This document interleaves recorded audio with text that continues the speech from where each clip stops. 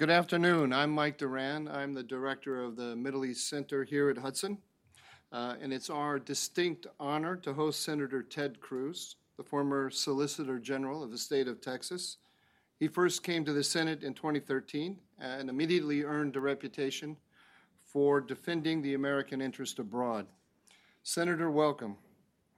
Your accomplishments are too numerous to recount at length, but I will briefly note a few stances of yours that we here at Hudson particularly appreciate. First, you've played and continue to play an indispensable role in preventing the Islamic Republic of Iran from acquiring a nuclear weapon. Second, you have routinely thwarted the enemies of Israel from hijacking American foreign policy. And third, you deserve responsibility for preventing the Nord Stream 2 pipeline from making Europe even more dependent on Russian gas than it already is. To those three, I might also add that you have held the Chinese Communist Party responsible for spreading COVID-19, to say nothing of the espionage and information operations that it conducts here in the United States. The Senator has graciously agreed to deliver some prepared remarks on the rising Russian-Iranian alliance. Following his remarks, he will move to the stage to answer some questions. Thank you, Senator Cruz, for being here. As I hand the podium to you, I ask the audience to join me in giving you a warm welcome.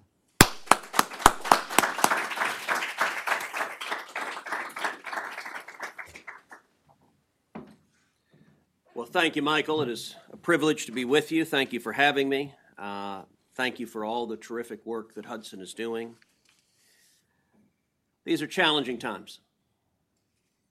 We have right now the largest land war in Europe since 1945, since the end of World War II. Launched and advanced by Russia.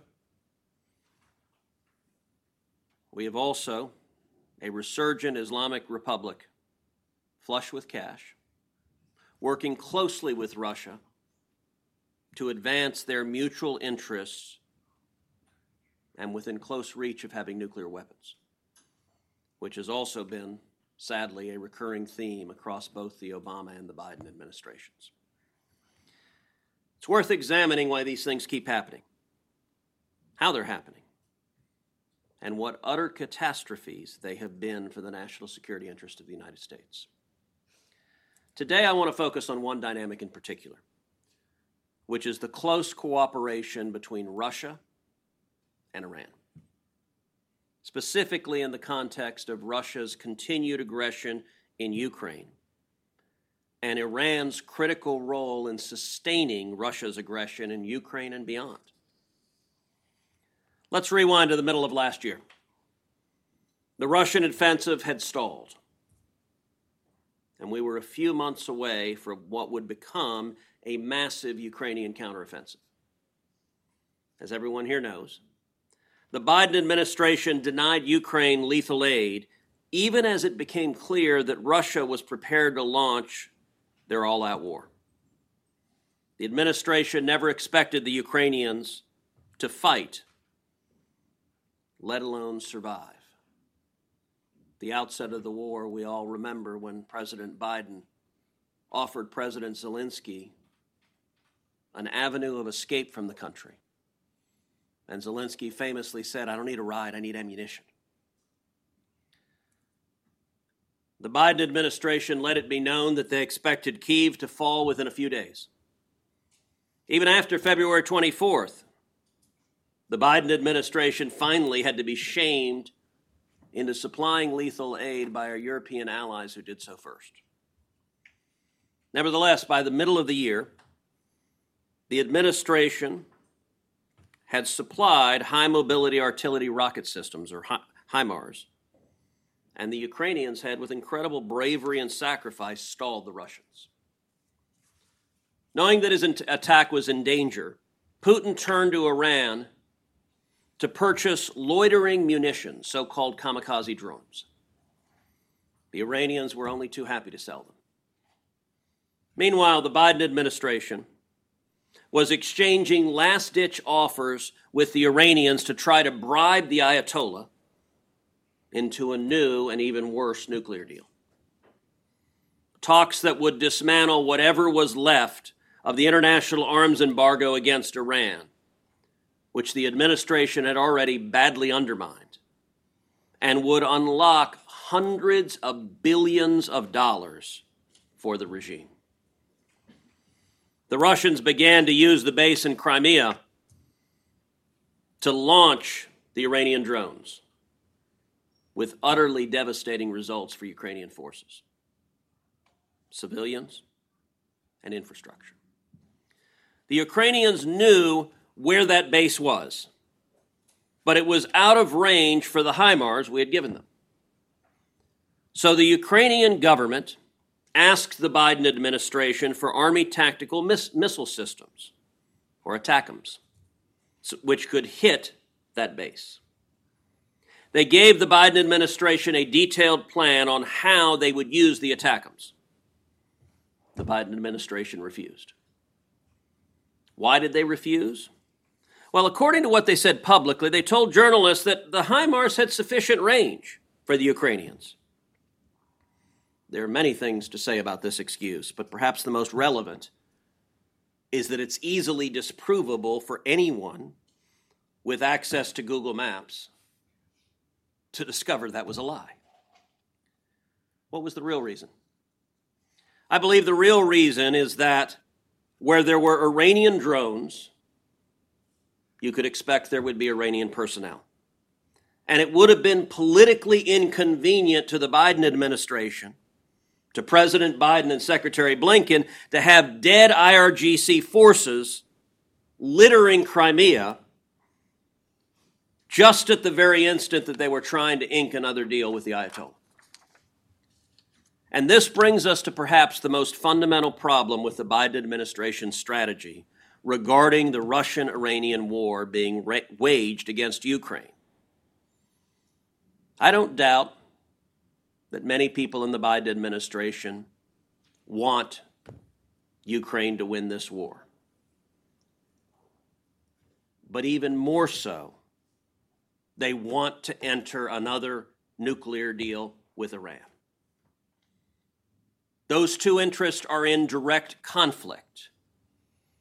And although Democrats now ostentatiously wear their Ukrainian pins on their lapels,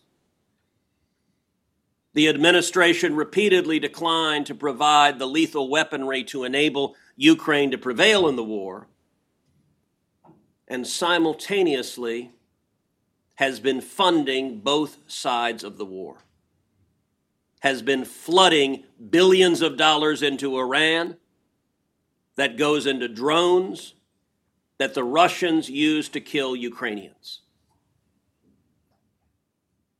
This is madness.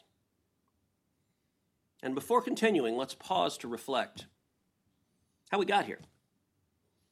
What is most infuriating about the war in Ukraine is how utterly and completely unnecessary it is. We did not have to have this war. And this war was caused directly by the foreign policy mistakes of President Joe Biden. Now, to some, particularly to the administration's echo chamber in the corporate media, that might seem like an astonishing statement. But let's review the facts. Vladimir Putin didn't wake up yesterday and decide that he wanted to invade Ukraine. He's wanted to invade Ukraine for a long time. Why? Well, Putin's been very candid about it.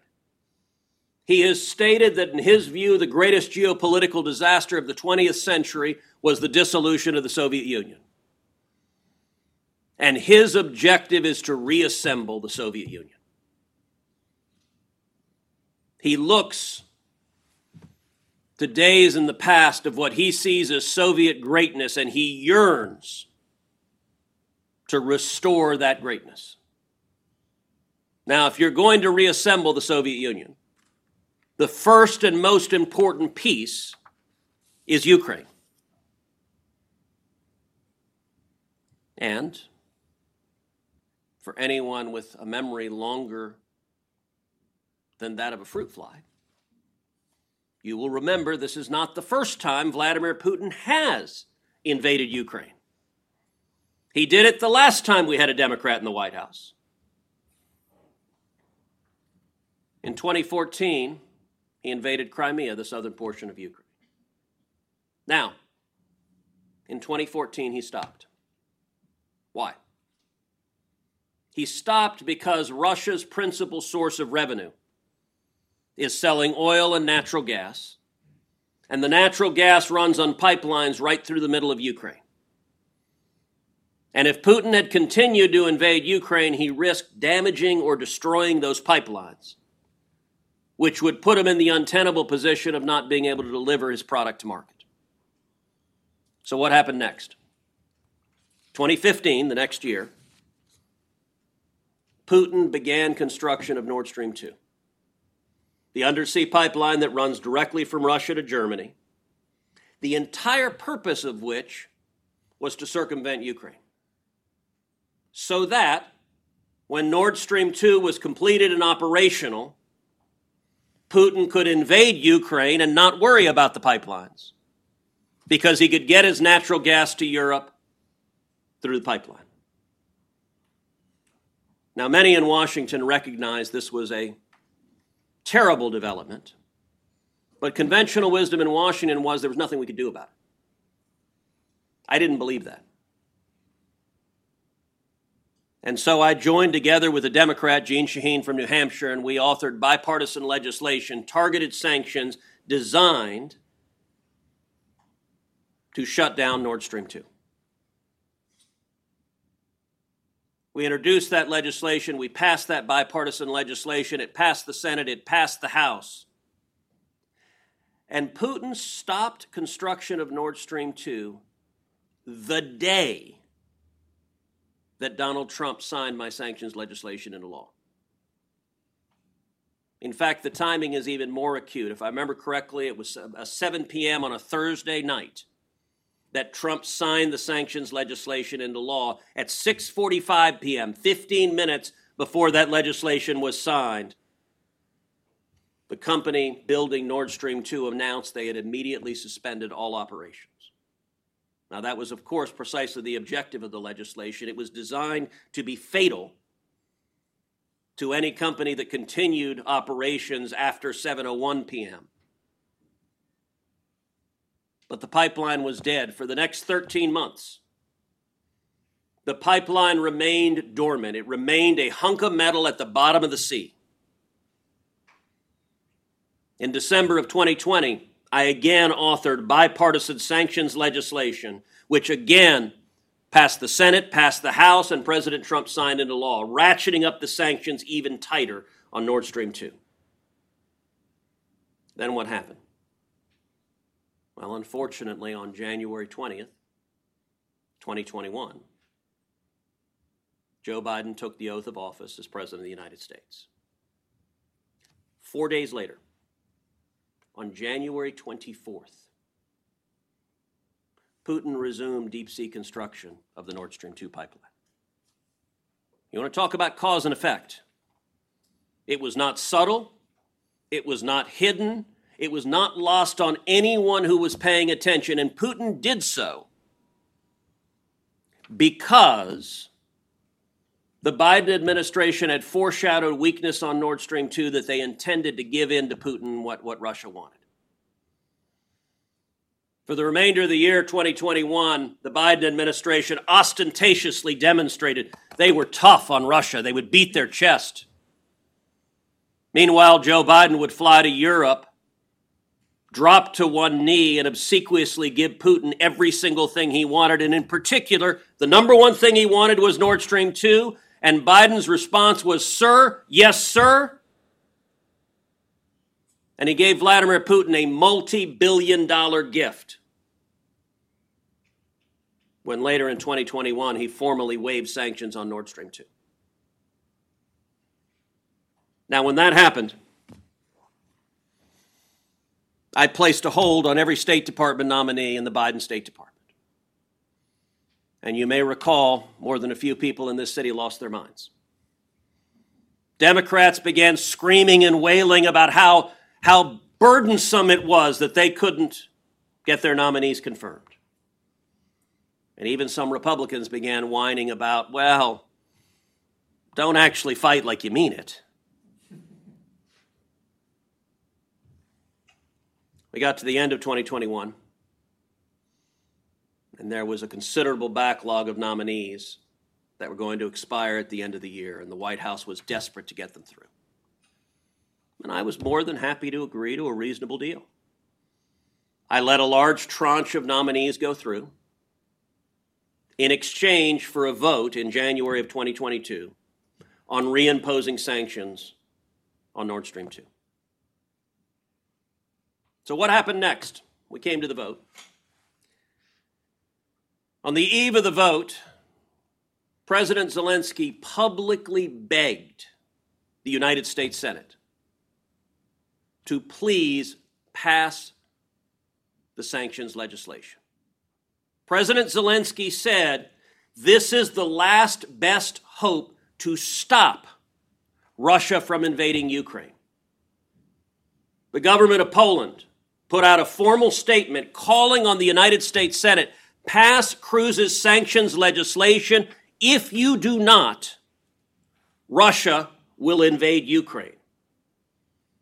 Now, it is highly unusual that our allies engage in direct public advocacy of legislation pending before the United States Congress, but both Ukraine and Poland did so. I stood on the Senate floor and I said, if we do not pass this sanctions legislation, we will see tanks in the streets of Kyiv.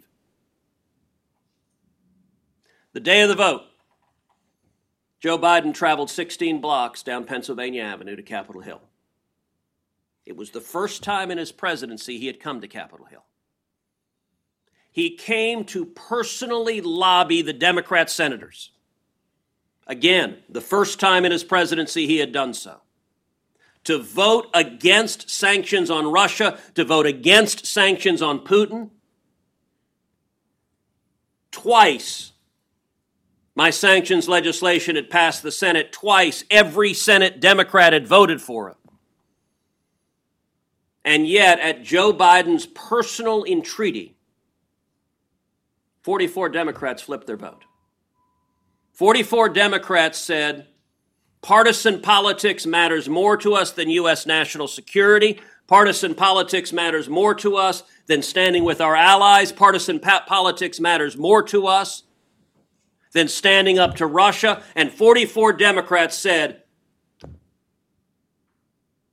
we will lift sanctions on Russia and Putin on the eve of a war.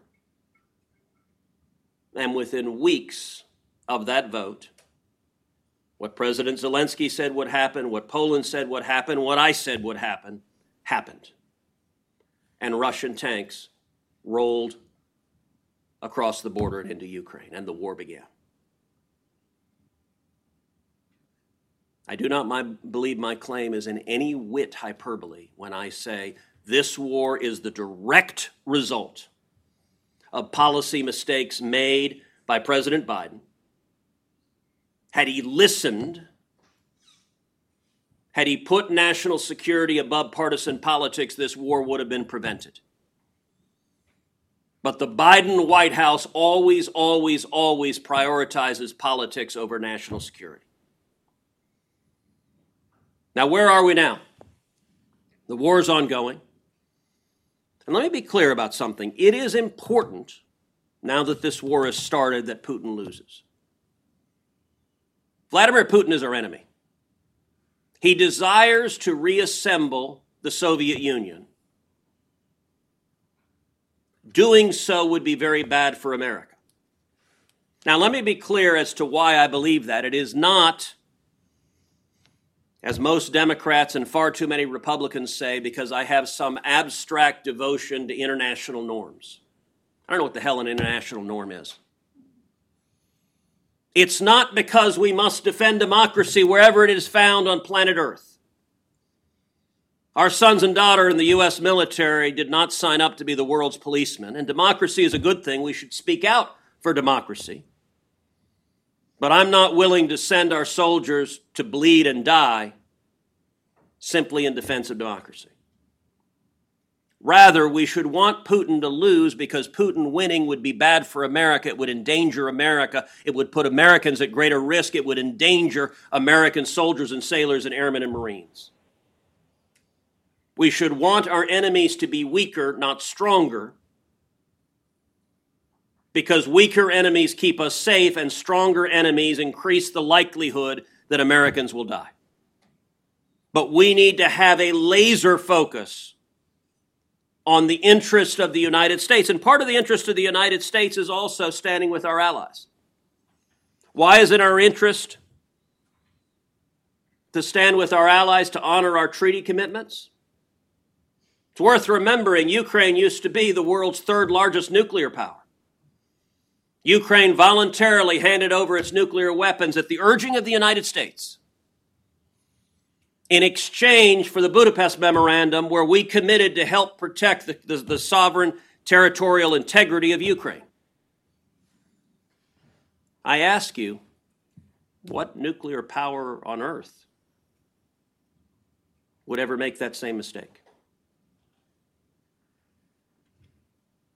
If America wants our allies to believe us, if we want our allies to believe we will follow through on treaties, then we need to honor our commitments. And let me say also, a principle that the Biden administration does not understand is that the way you deal with bullies and tyrants is from strength and not weakness. The Biden administration's approach to every enemy of America is to use weakness and appeasement to give them what they want. History is replete with examples that is disastrous foreign policy. There is a reason no one signs up to study at the Neville Chamberlain School of Foreign Affairs. But I will say, were there such an institution, I am confident they would give their first honorary degree to Joseph Robinette Biden Jr. Bullies respect strength. And let me say, there are also some in Washington who say, well, maybe that's true, but we don't need to worry about Russia because China is the real threat. And let me be clear, I've been saying for 11 years in the Senate that China is the single greatest geopolitical threat facing the United States over the next century.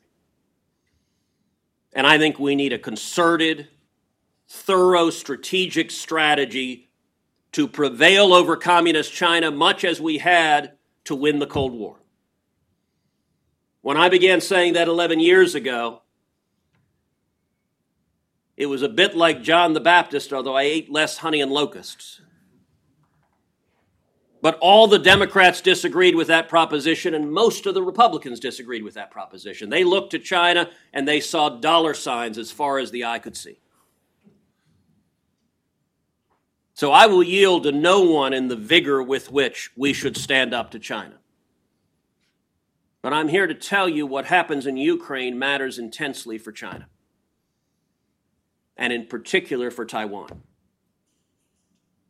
First year of the Biden administration, we saw Biden's catastrophic surrender to the Taliban and disastrous withdrawal from Afghanistan, leaving Americans behind, leaving our allies behind, utter incompetence. And every enemy of America watched what happened there very closely. At the time, I said the chances of Russia invading Ukraine have just risen tenfold. At the time, I said the chances of China invading Taiwan have risen tenfold. For those voices in Washington who say, well, we should focus on China and Taiwan and ignore Russia and Ukraine, I can tell you who doesn't believe that. Taiwan. Just this week, I had dinner with the Speaker of the Taiwanese Parliament and the Taiwanese ambassador. I asked them both about this. What do you think of the idea that we should not focus on Ukraine and instead focus only on China? And I will tell you, they said unequivocally that Xi in China is watching what is happening in Ukraine. And every day it goes on, every Russian soldier that is lost, the worse it goes for Russia, the less likely China is to make the decision to invade Taiwan. At the outset of this war, I remember sitting in classified briefings of the Biden administration with State and Defense and CIA and all the alphabet soup of Washington. And every one of the senior Biden administration leaders told the members of Congress, this war will be over in a matter of days. Within a week, Russia will sweep into Ukraine, they will all surrender, and it will be over. I have a question for you. Who's lost their job over that?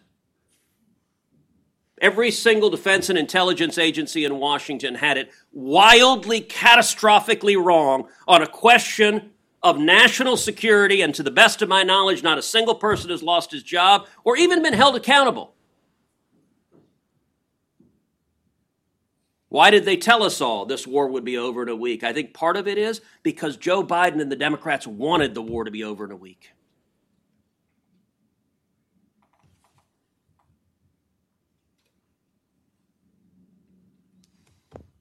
And one of the reasons they wanted it to be over in a week is because the singular obsession of Biden foreign policy is a nuclear deal with Iran. If Joe Biden is Captain Ahab, Iran is their white whale. And they will pursue Iran to the depths of the oceans, even intertwined with the rope attached to the harpoon. In November 2020, the United States had been out of the catastrophic Obama-Iran nuclear deal for 2 years. At that point, Iran had not even crossed the 5% enrichment threshold. And they weren't using advanced centrifuges. Then Biden came into office and immediately signaled weakness and surrender. Just like he did on Nord Stream 2. It's the same pattern. If you're an enemy of America, you can count on President Biden and Kamala Harris to genuflect to you. His team immediately said that it would dismantle pressure on the Iranian regime, which of course they did. What happened next? Iran installed advanced centrifuges. They enriched uranium to medium and even highly enriched levels, all the way to potential weapons-grade material. They've allowed Iran to achieve zero nuclear breakout. Biden officials, of course, blame Republicans because, Republicans, everything is Trump's fault. Administration officials, including Secretary of State Antony Blinken, have repeatedly said the deal kept Iran's program, quote, into a box. But let's be clear, the maximum pressure campaign kept Iran in a box. The Biden administration let them out and threw the box away. The Biden administration also allowed Iran to stabilize their economy. Iran routinely violates energy sanctions by using its own tankers as well as a ghost fleet of foreign flag ships. The Biden administration has allowed that ghost fleet to grow dramatically.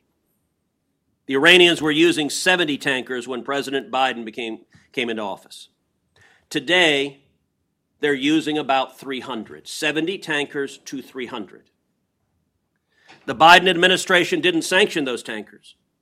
Instead, they allowed Iran to restore its energy exports, getting now above 1 million barrels a day. This is fueling the despotic, theocratic, vicious regime. Their energy exports are higher today than any time since the maximum pressure campaign. The administration even has this strange fantasy where they wish so much they were in a deal with Iran, or that the U.S. just never withdrew from the terrible Obama deal, that they pretend they really are. It's not just that they aren't enforcing oil sanctions, as if they were in the deal. They are actively implementing parts of the Joint Comprehensive Plan of Action right now, even while Iran is openly violating the deal. Let me give you 2 more examples that are relevant to cooperation with Russia. Number 1, the Biden administration has reissued civil nuclear waivers, which come out of Annex 3 of the Joint Comprehensive Plan of Action. The Trump administration canceled these waivers at my energetic urging, but Biden promptly restored them and just recently renewed them. Number two, the Biden administration is continuing to implement something called License J, a JCPOA license that allows for what's called temporary sojourn of U.S. origin planes. In more simple terms, foreign airlines get to fly planes with American parts to Iran, which would otherwise be prohibited. Now, we can argue about what this means for Iran and how it is utterly insane from the perspective of U.S. national security or from the perspective of our friend and ally, the State of Israel. But let's focus on the topic of these remarks. What does it mean for Ukraine? What does the Biden administration's obsessive focus on an Iran deal to the expense of every other possible objective, what does it mean for Ukraine? The cooperation between Russia and Iran is vast and it's deepening. The Biden administration doesn't even try to deny this. In January of this year, Secretary Blinken admitted, quote, Iran has now become Russia's top military backer. That's not me saying that, that's Tony Blinken.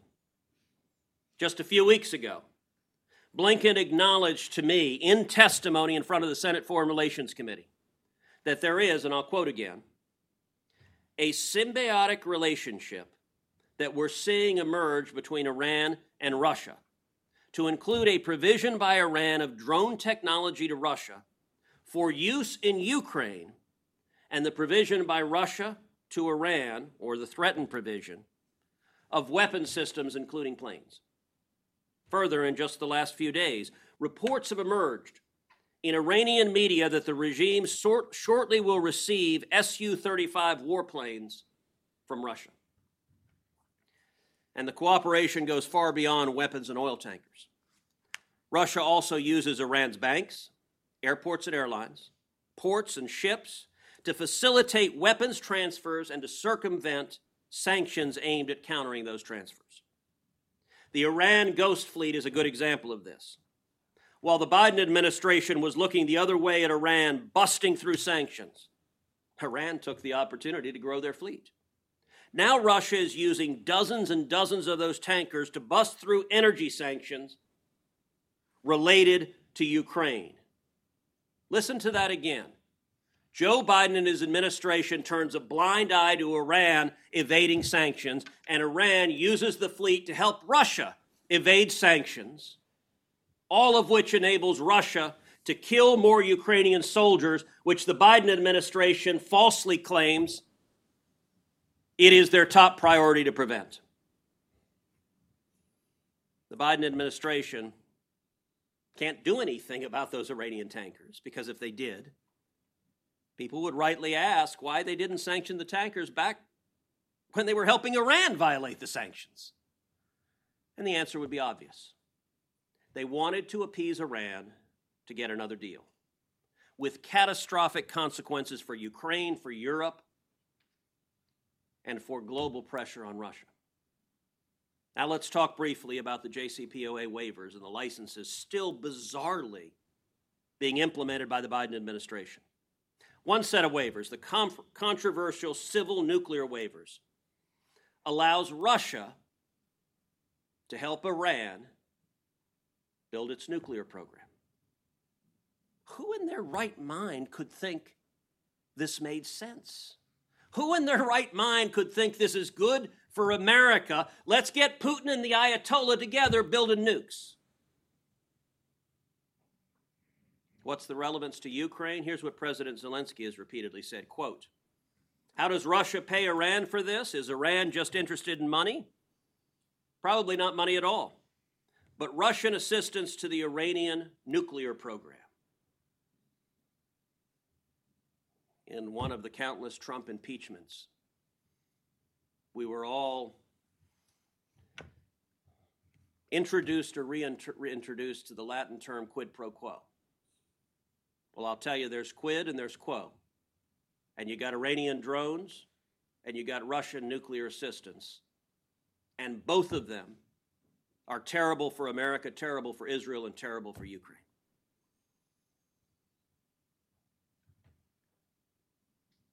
Zelensky said this in October of 2022. He said it again in February of this year. You know what the Biden administration did? They renewed the waivers. Oh, sounds good to us. Some Russians helping Iranians develop nukes, we don't see a problem at all. As for U.S. origin planes, the Commerce Department has identified multiple U.S. origin planes that Iran has used to ship weapons to Russia. Now, anyone who actually thinks sanctions law matters might think that's a problem. I practiced law for a lot of years. I can just imagine the owner of a U.S. origin plane coming to me saying, okay, so I got a plan to ship weapons illegally from Iran to Russia on my American planes. Any problems with that? After about 6 shots of tequila, I would tell my client that's the most insane plan I'd ever heard in my life, but I would be wrong because that legal advice would assume some modicum of competence and sanity in the administration that they would actually follow the law.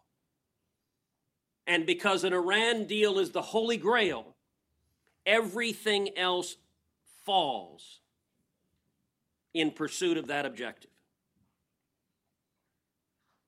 Now, unfortunately, I believe that nothing will get better, not when it comes to Iran, not when it comes to Ukraine, until the Biden administration confronts or is forced to confront these areas of Russia-Iran cooperation. That's why I'm working to currently get support for legislation called the Sanctions Against Destabilizing Iranian-Russian Aggression, or SADIRA, which would force the Biden administration to confront Russia-Iran cooperation in a number of ways. My legislation would mandate the implementation of existing Ukraine-related sanctions on the banks, on the oil tankers, on the airplanes and airports, on the ships and shipyards used by Russia and Iran to continue the war in Ukraine. And it does one more thing, importantly. Critically, my bill would lock up the billions of dollars that Iran has overseas and that they'd get from another nuclear deal. Instead, the president would have to use that money to pay, first, American victims of Iranian aggression, and second, to compensate Ukraine for the damage done by the weapons of war that Iran has been illegally providing to Russia. We're in a precarious position right now when it comes to the war in Ukraine. The Biden administration, with the active complicity and energetic silence of the corporate media, is vigorously funding both sides of the war. The American people are losing faith that the battle is worth their time and treasure. And as long as the Biden administration fuels both sides of it, the American people can be understood to doubt why it is in America's interest. If you want to see Russia lose in Ukraine, if you want to see Putin lose in Ukraine, and I do, one of the most important steps we can take to do that is to stop, to eliminate the Russia-Iran cooperation that is producing the drones that are murdering Ukrainian soldiers. We've got to stop Joe Biden from fighting and supporting both sides of the war in Ukraine. Thank you.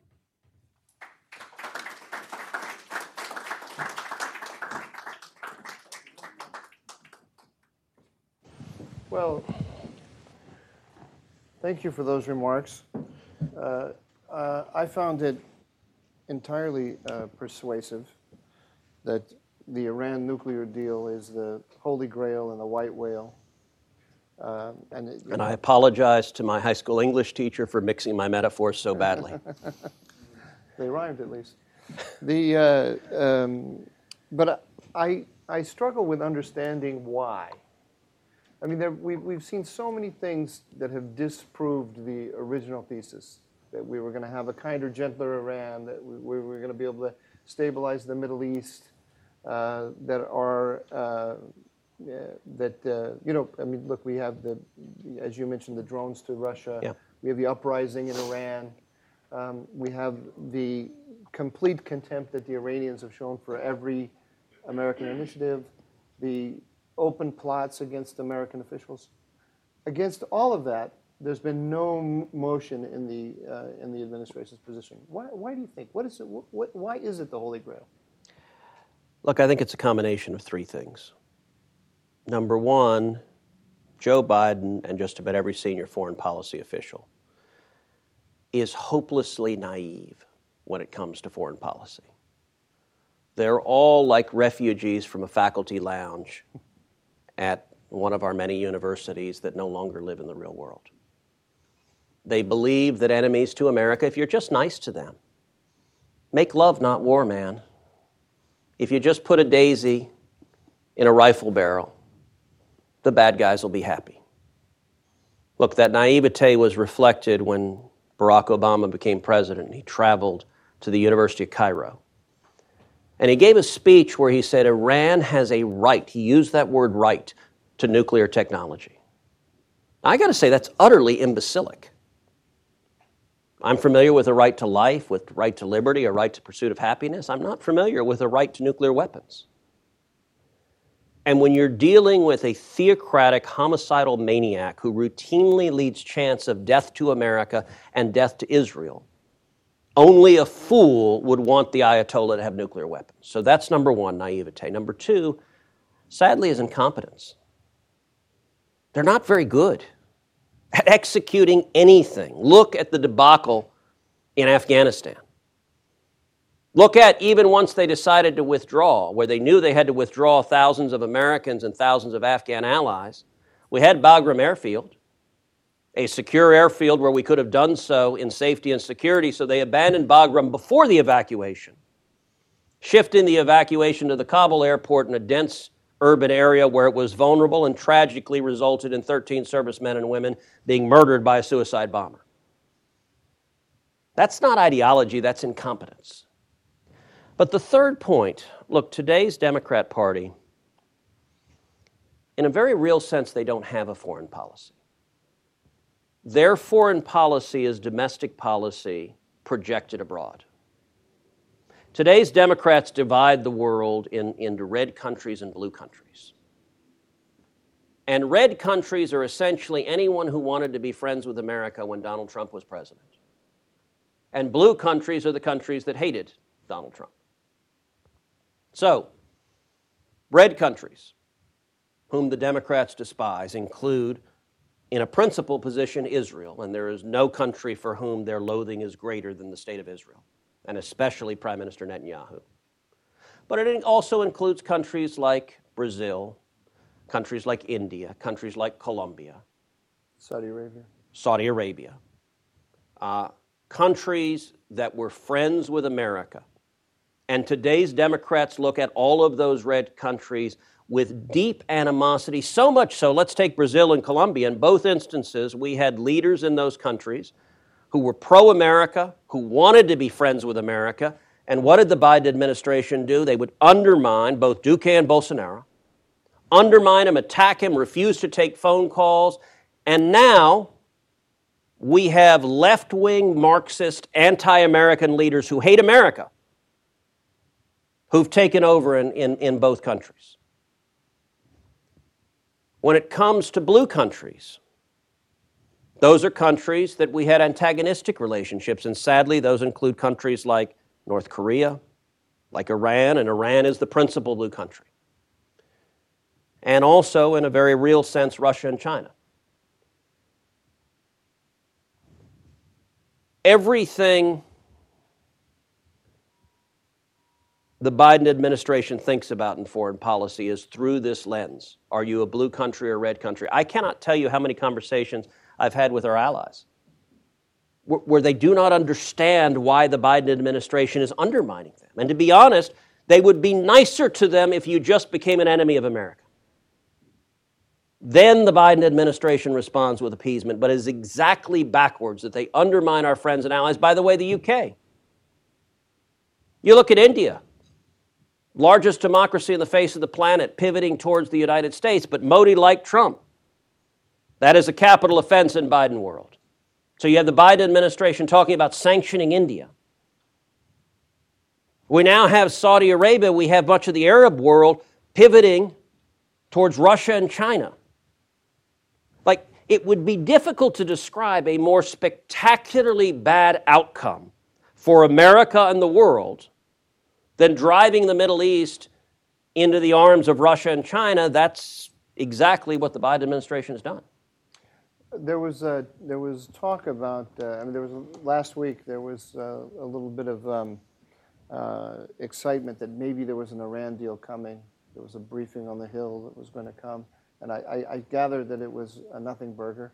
But what are you hearing behind the scenes about when the Biden team is sitting behind closed doors and explaining why they need to hold the course on Iran? What do you think they're saying to each other, and what are they explaining to you guys? What they say to each other, I have no idea. What they say to us are empty excuses. Gosh, it's really hard to find the oil. It really is that lame an excuse. We just don't know how to. Like those tankers, we can't. We don't know how to do it. They just plead incompetence. It's too difficult. And it's so disingenuous that it makes you want to laugh out loud. They're not imposing the sanctions because they don't want to. Look, we had an exchange. Tony Blinken was testifying in front of the Senate Foreign Relations Committee. And I asked him at the time, I said, Mr. Secretary, is it true that the State Department is currently spending $2 million a month on security for former Secretary of State Mike Pompeo because the government of Iran has taken out a contract and hired assassins to murder Secretary Pompeo? Hudson's own Secretary Pompeo. And Blinken said, yes, that's true. We're spending $2 million a month of taxpayer money. Not just Pompeo, but also John Bolton and Brian Hook, all three of them. But my question focused on Pompeo. And I said, is it also true that your negotiators, just in the weeks that passed, were sitting down with Iran, negotiating with them while they're doing this? Yes, that's true too. Is it true that you ask them, would you please stop trying to murder our former Secretary of State? Yes, that's true too. And is it true they said, no, we will not stop trying to murder your former Secretary of State? And there Blinken said, well, I can't answer that. And I just looked at him and said, what in the hell are you doing? I said, Mr. Secretary, would you agree it's a pretty damn big deal to try to murder a U.S. Secretary of State? And I have to admit, Blinken laughed out loud at that. It's like, well, he did concede, yes, that's a big deal. Then how on earth are you sitting there sipping Chardonnay and negotiating with people who are actively trying to murder senior U.S. government officials? They have no good explanation other than they say we're just not competent enough to do it. But their real explanation is the obsession with an Iran deal supersedes any other possible concern in foreign policy, including winning the war in Ukraine. You showed the connection between Russia and Iran, and I think you showed the continuity or the same mistakes being made in both arenas. But what about on China? Do you give them higher marks on China, and or do you think that the same mindset is at work? So unfortunately, I don't. One of the things to understand,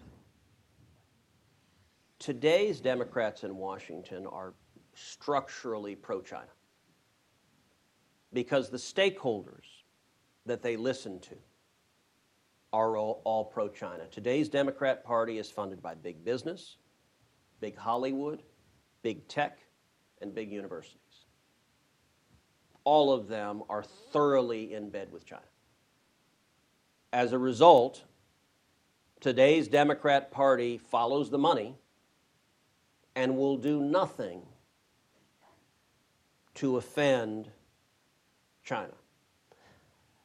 Today's Democrats feel some obligation occasionally to make a head nod of some rhetoric to stand up to China.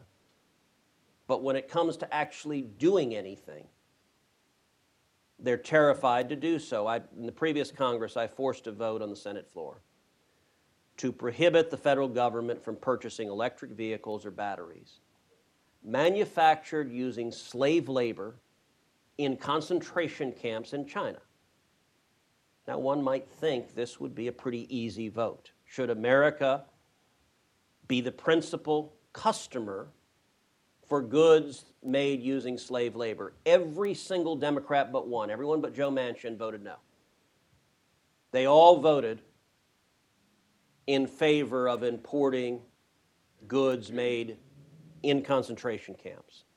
John Kerry, when he was asked about this, he said, well, that's not my department. And I've sadly joked that John Kerry should be named the concentration camp customer of the year. And I got to say, history is not going to be kind to an administration that is happy to fund over 1 million Uyghurs are in concentration camps right now, where they're subject to torture and murder and slavery, and the Biden administration is an active participant in that slavery because they're funding it and they're purchasing goods that are manufactured in those concentration camps. Well, I'm afraid the powers that be have told me that you have to be out of here. So I'm sorry we can't continue this longer. It's been very insightful. Thank you very much. Thank you, Michael. Thank you.